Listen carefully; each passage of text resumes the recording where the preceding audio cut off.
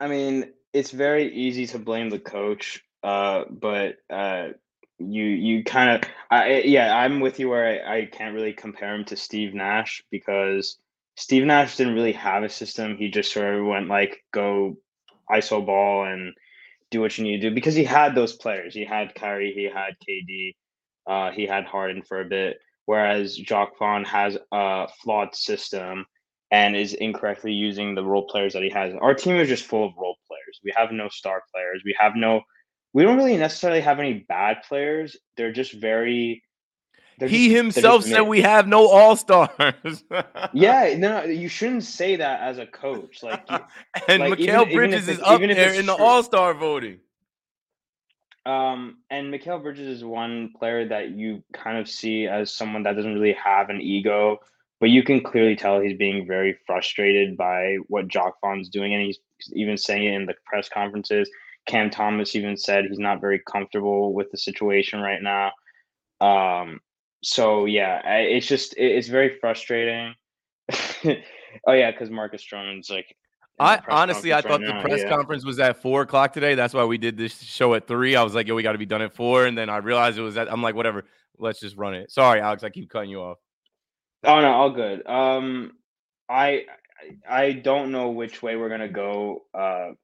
We talked about it last stream. Whereas if we're gonna be buyers or sellers, I'm honestly fine with being buyers if the price of Dejounte Murray is true. If it's just gonna be Spencer Dinwiddie and then like 2 first round picks, and even if you throw in Royce O'Neal, I'm fine with that because that's 2 expiring deals for a player that on his own can average over 20 a game and can be the point guard of this team.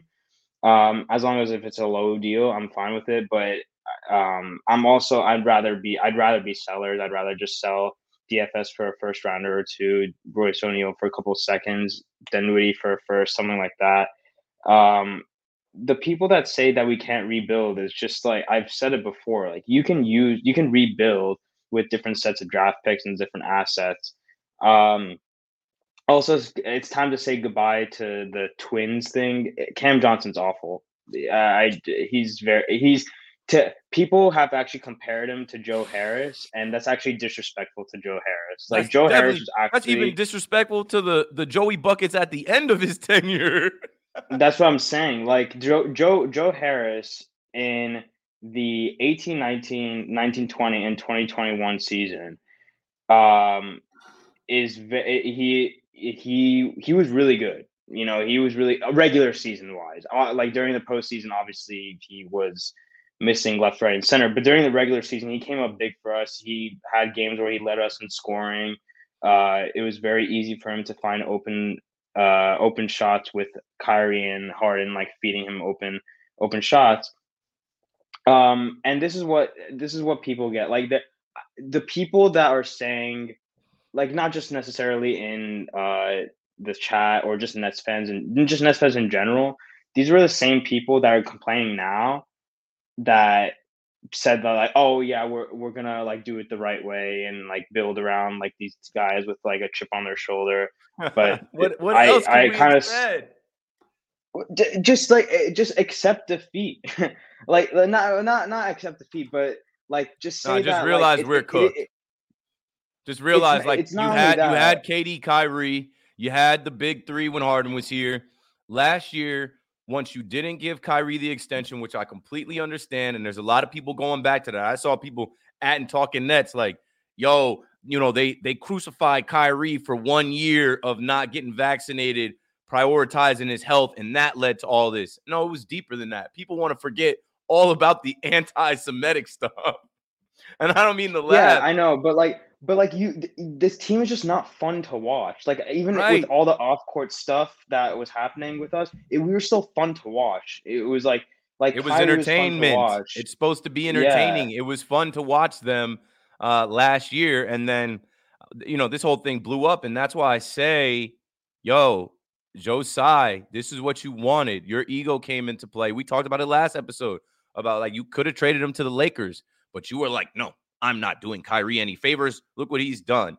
And then even with KD, Sean Marks, like, how foolish are you to think that KD wanted to stick around when he requested a trade in the summer before Kyrie requested a trade at the deadline. He fouled him right out of the door. You had to do right by him. So that is where this mess really not started. I honestly think the mess started, and I've been on record the last few weeks. The mess started when James Harden quit on this team in Sacramento, put up 4 points, another West Coast game that I stayed up to watch like a dumbass. I'm tired of doing that. Like last night, like I'm tired, bro. I'm motherfucking tired. Like I got a baby. I got a cat that be jumping on my head. I need to get my rest. And I got off work last night at 9. I came home by like 10:15. I could have just straight up went to bed. Instead, I'm like, nah, this is a game that the Nets can win. This is a game that the Nets will win. The Trailblazers, they gave them one in Brooklyn in overtime. They're going to avenge that loss. And my stupid ass stayed up and watched that whole game just to go to bed mad, go to bed sad, go to bed questioning like why even bother. So, back to these are the 3 things, right?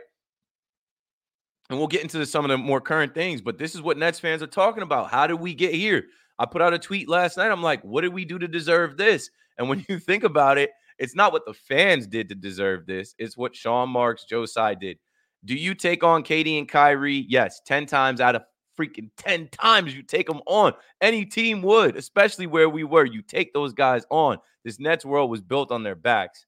But then when Fat James Harden is available from Houston and you sell your soul to all 3 superstars, you give up pieces from your core, your future that you drafted, you absolutely cannot take on a Ben Simmons trade to give James Harden away in the next coming years. You can't. So that's where this all really started to fracture. Ben Simmons, his contract, just his goofy ass on the sideline, dressed to the nines. My boy is in his closet, boy. That boy be shopping. Put that shit on. That boy could put a fit together. Put that shit on. Like, that's all he does, right? And you accepted that. There are probably 25 teams in the NBA that wouldn't even have entertained it. I think they were talking about maybe Sacramento, maybe Indiana, maybe I don't even know who else entertaining a Ben Simmons trade. And of course, the dumbass Nets said, yeah, we'll stay on the phone with Daryl Morey, and you reunite Daryl Morey and James Harden. So now you have Ben Simmons on your team, an absolute waste from the first time you introduced him. And we were talking about his mental health. And then going into that postseason, that playoffs, the Nets tried to sell us on him potentially coming back. We knew that wasn't going to happen. The Nets get swept by the Celtics. Then last year, this guy gets hit in the eyelash, and he's out for the season. My neck, my back, and my back. And then they get swept by the Sixers, where he like, come on, bro, that's where you left, right? Like, you should have been available to face your old team. Don't you want to kind of get back at them? Nope, bro, does not care. And then coming into the season, what did I tell y'all? I saw somebody in the chat said I got everybody's hopes up. Nah, I'm not that powerful. I think Brandon Batts said you got our hopes up. Yeah, he said you gave us too much hope, Keith. I gave us hope for the season with a cast of characters that I thought was going to bring back the Brooklyn grit, the Brooklyn way, like take us back to the Kenny Atkinson era and kind of restart over. But that's not it. The Nets came into the season relying on Ben Simmons. The Brooklyn Nets came into the season expecting Ben Simmons to be a point guard, expecting Ben. Remember, we were having conversations about Ben Simmons and Nick Claxton being on the floor together. Can't have them both on the floor together. They both can't shoot. So that was a mistake. Jacques Vaughn was a mistake. Guys getting hurt. These rotations have been a mistake. The starting lineup has been a mistake. Spencer Dinwiddie last night tries to turn his clutch gene on after not playing, I think, the last 3 games in the fourth quarter overtime. Come on, Spence, do it. There's conversations about his contract, his extension. I don't think it happens. Alex already mentioned him potentially being in a trade for DeJounte Murray. I'll kick it back to Alex, and we'll start getting into the little things right now, like a DeJounte Murray trade rumor, like a rumor that the Nets are going to punt. Also a rumor that Brucey B is going to come back to New York. And we'll also take the questions in the chat before we wrap. I think I only have a couple voicemails, which is cool because I got 3 voicemails, and I did put out, call the Brooklyn Nets fan help hotline. So we'll do all that. And I see y'all going crazy in the chat. So Alex, take it away while I load up the clips. Well, I mean, this season you can't really blame Ben Simmons when he's not even playing. If anything, no, I'm not blaming him. not to cut you off again, I'm blaming the Brooklyn Nets. They literally yeah. they considered him being a part of this team. And I was telling y'all from the jump, anything we get from Ben Simmons is a bonus, but you don't bank on bonuses. I said prepare for nothing.